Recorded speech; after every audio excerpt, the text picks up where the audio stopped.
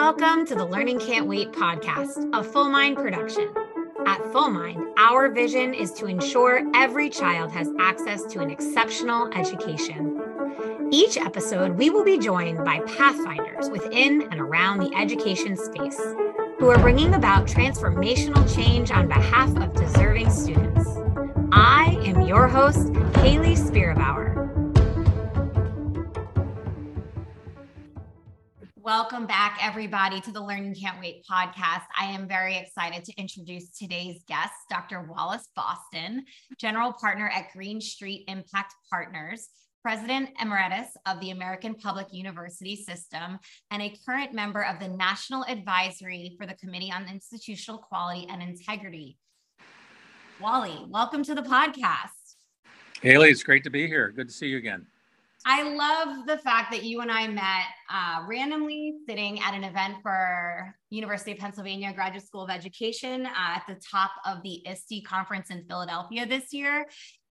After meeting you, I did a deep dive on a lot of your writing, a lot of your work, and I'm so honored to have you on the podcast today to be able to interview you and have you share some of the wisdom that you share in all of your many writings and thoughts being shared publicly here on the podcast. Great. Glad to do it. So let's start off. I'd love to know how you became the personal and professional version of yourself. I think there's a little bit of overlap. So, it goes back to my father. I'm the oldest of four, and he was a mechanic and frequently told all four of us that it didn't matter to him what we ended up doing in life as long as we became the best that we could be. So, being the best that we could be, in my particular case, school came kind of easy for me. So, he wasn't a happy fellow when I didn't be the best and try to get straight A's and go to college and, ultimately do a lot of different things after college, including actually graduating from 3 colleges with 3 degrees. But I think that was ingrained to me in childhood. And then, I applied that rule in my professional career as well, which was, why take a job or assume a role and sit there in the middle? I mean, that might be okay for some people, but I always tried to be the best that I could be. And in my case, I guess the jobs that I happened to take and the people that I happened to work for and with appreciated that. And so I, fell into some wonderful situations and some wonderful leadership roles. You name that this ambition drove you to pursue education post high school 3 times over with multiple, or post college even 3 times over with multiple degrees. And, so often when I have guests on the podcast that have the experience of working in and around education, having themselves accrued quite a few degrees, they often have formative experiences in their own teaching and learning that informed their habits or actions later in life. You name your father as one, but are there any moments for you, either as a high school student, a college student, or a graduate student, that really informed how you led the organizations you led later in your career?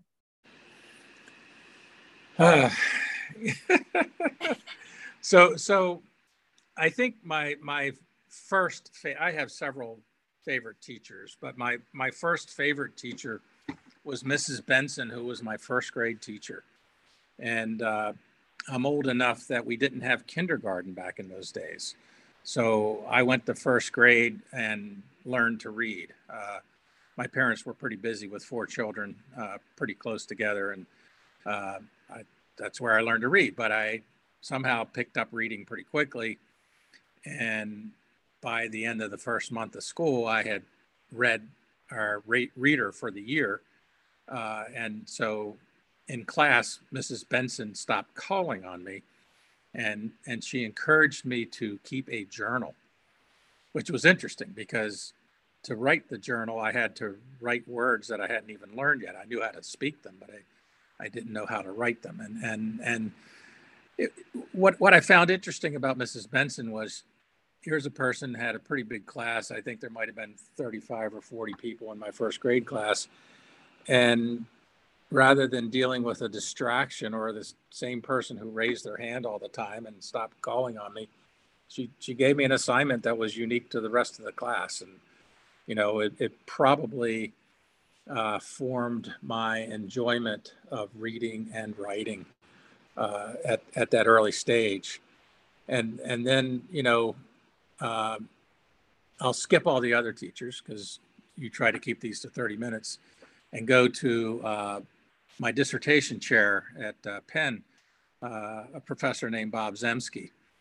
And so we were having a discussion about my dissertation and who I could interview on a particular topic. And I surfaced a name, and Bob knew that person. And I thought it was a little funny because I was talking about somebody in the world of online education, and Bob Zemsky, to the best of my knowledge, has never taught an online class. But at the time thought online was pretty much email and LMS. So I had this. I said, "Wow, Bob," I said, "I didn't realize that you knew him." I said, "What a small world." And as only Bob could do in his Socratic method of teaching, he paused and said, "Wally, it's not a small world. It's a small socioeconomic world." And as you know, I'm passionate about affordable education and access and everything. But Bob's right. I've had some excellent opportunities because as someone who came from a blue collar background whose parents didn't go to college, I was able to attend some fairly elite schools thanks to scholarships and build a social network that I probably couldn't have built, A, if I hadn't gone to college, and B, if I'd have gone to, different colleges than the ones that I went to. So those are my two. Thanks for paring it down. I love that you have a laundry list of incredible teachers who have impacted your life. I have yet to find a person that comes on this podcast that doesn't have a searing memory of a teacher that really transformed the way they view the world. And that's really why education is so powerful. And so many of us are, after all these years, still dedicated to the cause of improving education. I want to touch on the point you made about your professor for your dissertation, Bob Zemsky. Online education really has transformed. And in the last probably 20 years, it's transformed dramatically. Will you talk a little bit about how your work in your dissertation, what you see as really the crux of online education today and how it's changed since then? Sure. So, I think the first online degree was offered by the University of Phoenix around 1996. And prior to that, there were some online classes. The Plato system was a network that you could get online classes. But you really had an issue. I mean, it wasn't that long ago that we had a connectivity issue. I mean, you have to be a certain age, and I don't know what that age is, where you remember the dial-up modem and the little noises that it made. Yeah. When it connected. Okay. Yeah. But it wasn't that long ago, and so some of the first online schools and American Public University system, where which I led for 18 years, it was. I would say our online courses, and we started our courses in 1993. Our online courses were, as Bob said, as Bob once published, it was email to communicate with a faculty member, but you were basically delivered assignments and books and boxes like a correspondence course because so few people actually had the connectivity to really make it a meaningful class. And around 2000, between 2000 and 2005, we really had these technological advances where I would say the majority of people who were in, decent sized metro areas like 30,000 people or more, certainly not rural, but if you were in a decent sized town or city, you all of a sudden got broadband, and that made a tremendous difference, because even though most students still to this day study asynchronously, so just for the purpose of this podcast, synchronous is when you and the instructor are in the classroom at the same time, like you and I are. Right. But most of the classes are asynchronous because most of our students don't want to be in the classroom at the same time as the instructor, or don't have the time if they're a working adult. But that broadband capability allowed the universities to do things like embed videos and embed simulations, and take a class from a Word document syllabas to some interactive links, make it come alive. Right? Lots. The class was made much more engaging, and in fact, that was really one of the big findings in my dissertation, which was on online retention. Institutional retention was student engagement. A lot of the parameters for persistence in online were very similar to the parameters for persistence in adult students who were attending face-to-face classes. You had to get them engaged, you had to keep them engaged, and you had to give them pathways to show that they were getting closer and closer to completion. And you had to simplify things, like you had to make the whole process of transfer credit easy, which when it's at a distance, it sometimes, some people don't make it seem easy. So those things have changed. We're much better now. People don't even think about the speed. But I will say this: the pandemic did reveal that we have holes. We have holes in rural America for broadband, and one of the recent bills passed by Congress allocates several. I don't know if it's 100 billion, but it does allocate money for improving broadband speed in both rural areas and inner city areas. So we need that for access. When you speak about access, one of the things that I think both you and I are passionate about is this idea of how online learning brings accessibility to various places. But if there aren't any of the roads and rails to actually get the online access in rural communities and impoverished communities across the United States, you don't have that same accessibility. How do you think that when there is the ability to physically access the internet and conduct online learning at a high internet speed, how do you feel online learning transforms the ability for our ability to achieve more equitable education solutions for both university students and K-12 education? So I'm going to talk about both and you use one example. I haven't gotten the school's permission to use their name, but I was on the phone not that long ago with an academic advisor at a small college in rural Texas. And they were participating in an online platform, a course sharing platform. And when I asked her why she was utilizing the platform as much as she was utilizing the platform, she goes, "Oh, this is a win-win for me." She said, "I happen to have a really good math teacher who has some extra time, who can teach some sections on the platform, and our price is affordable." And she says, at the same time, when I happen to lose somebody because they move out of town because a spouse got relocated and I can't find another person to teach, and I'll just say it was philosophy, but because I can't remember the course, but it was a course that, there aren't that many courses. She goes, I can get that course for my student through the sharing platform. And so in her particular case, she looked at this situation, because her community had broadband, but it was rural and not that many people move in or move out.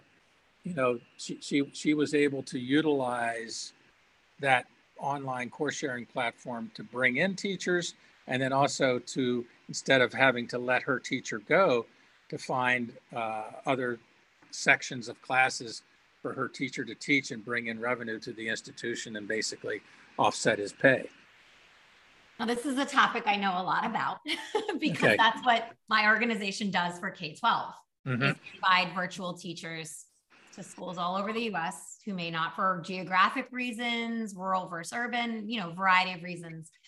I guess, you know, I read your post about from February regarding the UC system banning online degrees. And it gave me pause, even though the reasons you laid out and the reasons they laid out were really thoughtful. They want to take time. They want to plan this, you know, with consideration. You know, California has very rural environments as well. It's not just all Los Angeles and San Francisco, although that's what the media makes us believe because they're the most regularly talked about cities. But there are a few rural environments across California, and it did really, you know, I read the article twice, thinking, okay, I appreciate the thoughtfulness, and yet it's a really privileged perspective to say we have to have these folks on campus. We have to have them here for some amount of time. Yeah, well, it's BS. You know, I won't say the words. It's just BS. Thank you. We won't have to bleep that out as we do the editing. Yeah, I look. I earned all three of my college degrees in person, but at the same time, I ran a very large online institution for 18 years. That the only classes we had in person were doctoral seminars, you know, twice a year. So, you know, for our doctoral students, and you know, to make those judgments, to me, you aren't being student centric.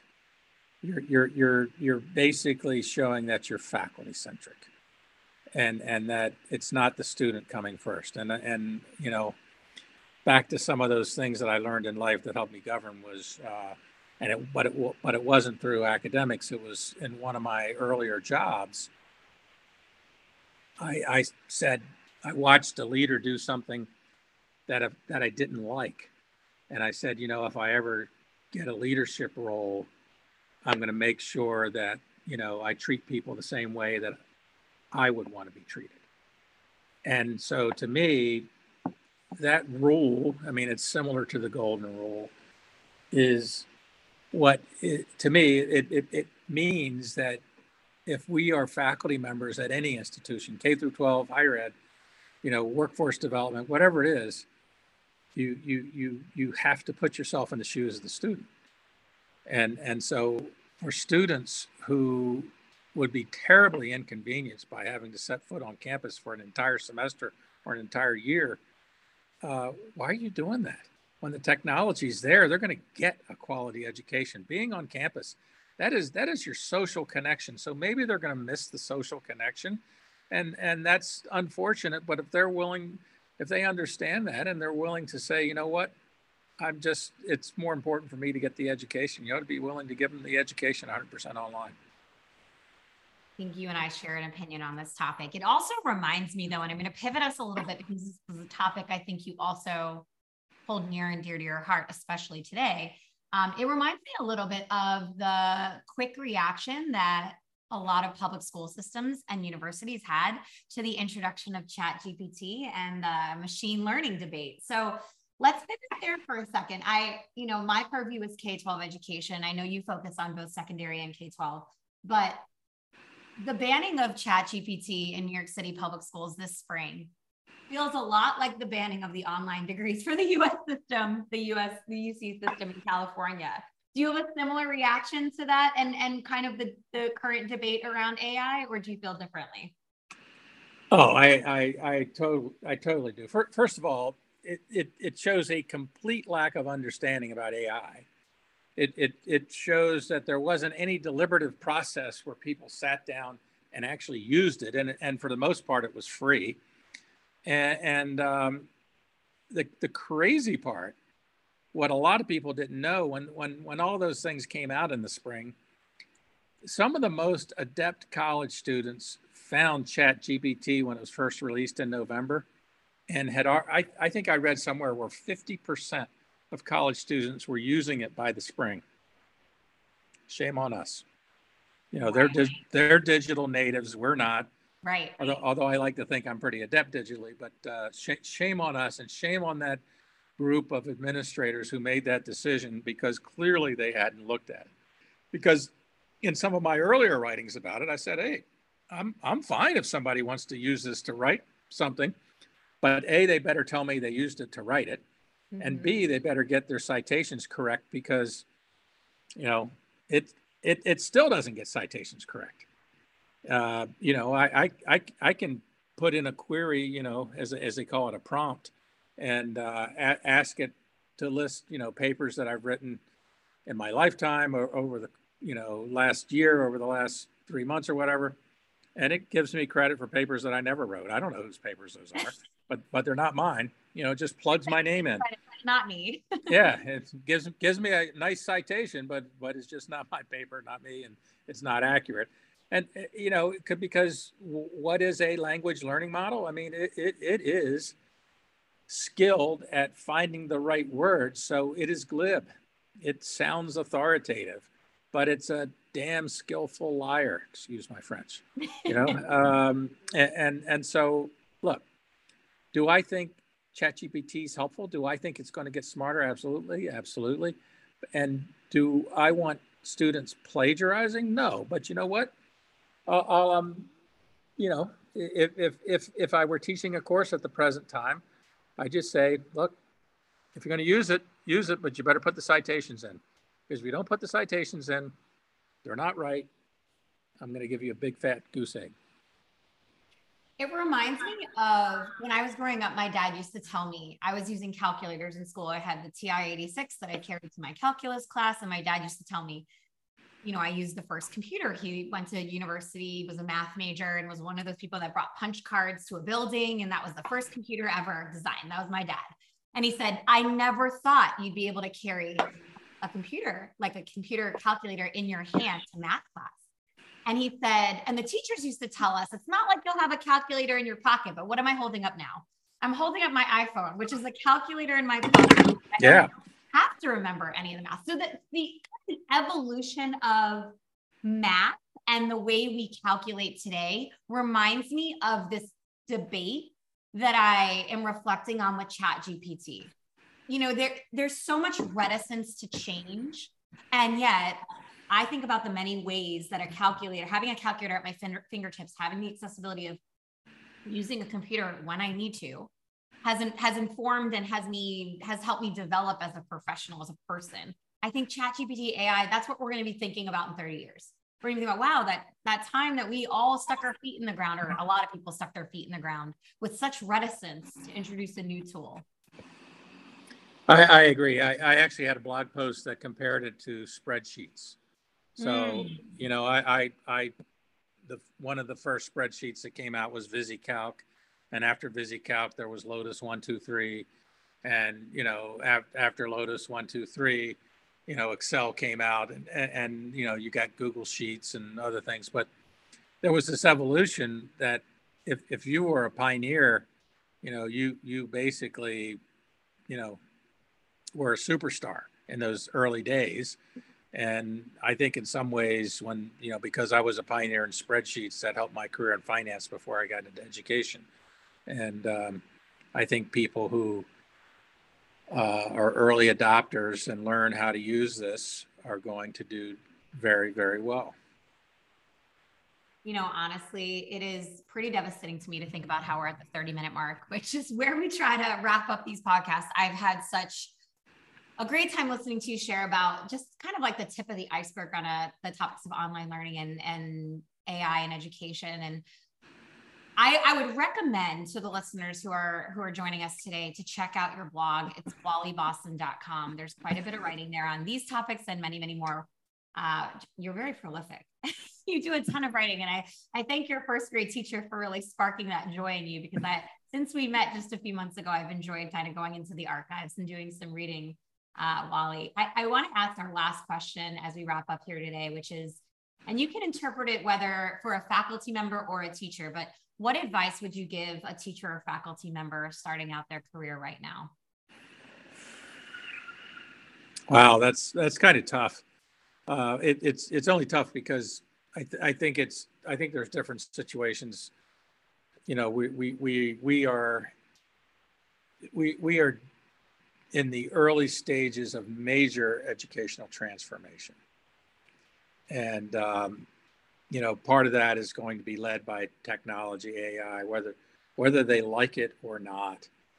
And you know, one of the things that we're seeing now is we're seeing declines in higher ed enrollment because people who were at the edges from an affordability perspective have finally decided it's not worth the money and it's not worth the time to earn a degree. We're going to have needs in our workforce for people that understand how to utilize AI. And as someone told me recently, I've told my employees, you don't have to learn how to use AI, but when I hire your replacement, they're going to know how to use AI. Oh, there you go. That's one way to put it. Yeah. So I think that, you know, I spoke to a cousin of mine at a family reunion. She's a second grade teacher in the New York City area, and she's been using it experimentally to help her grade essays, and basically asking her to look at the student's voice and to compare the student's voice to what she wants, you know, a prototype essay to look like. And so she's actually kind of guiding and training whichever, I don't remember which AI, whether it was ChatGPT or Bard, but you know, she's going to stay ahead. I mean, here's a second grade teacher that's teaching reading and writing, and she's using the AI, and she's doing it to save her time so she can better prepare for class. You know. Yes, right there. Yeah. We want to use it to make our lives better and easier, because teachers are important and their time is precious. I love that. I love that. Well, your family member sounds incredible, and hope she has an awesome school year in a few weeks when she goes back to school. Yeah. Wally, it's been such an honor and a privilege to have you on the podcast today. I've really enjoyed our conversation. Well, Hayley, you know what? Since you have these 30-minute limits, I'm always glad to come back sometime. Oh, look at that. I will be taking you up on that offer. Wally, thank you again for coming, and we'll see you soon in part 2. Okay, great. Great talking to you. Thank you. Thank you, everybody, for joining us. Thanks for listening to the Learning Can't Wait podcast. If you like what you heard, please rate, review, and share this episode. Be the first to know when we have a new episode by subscribing wherever you listen to podcasts. If you'd like to be a guest on the show or have a suggestion for an episode, email us at podcast@fullmindlearning.com.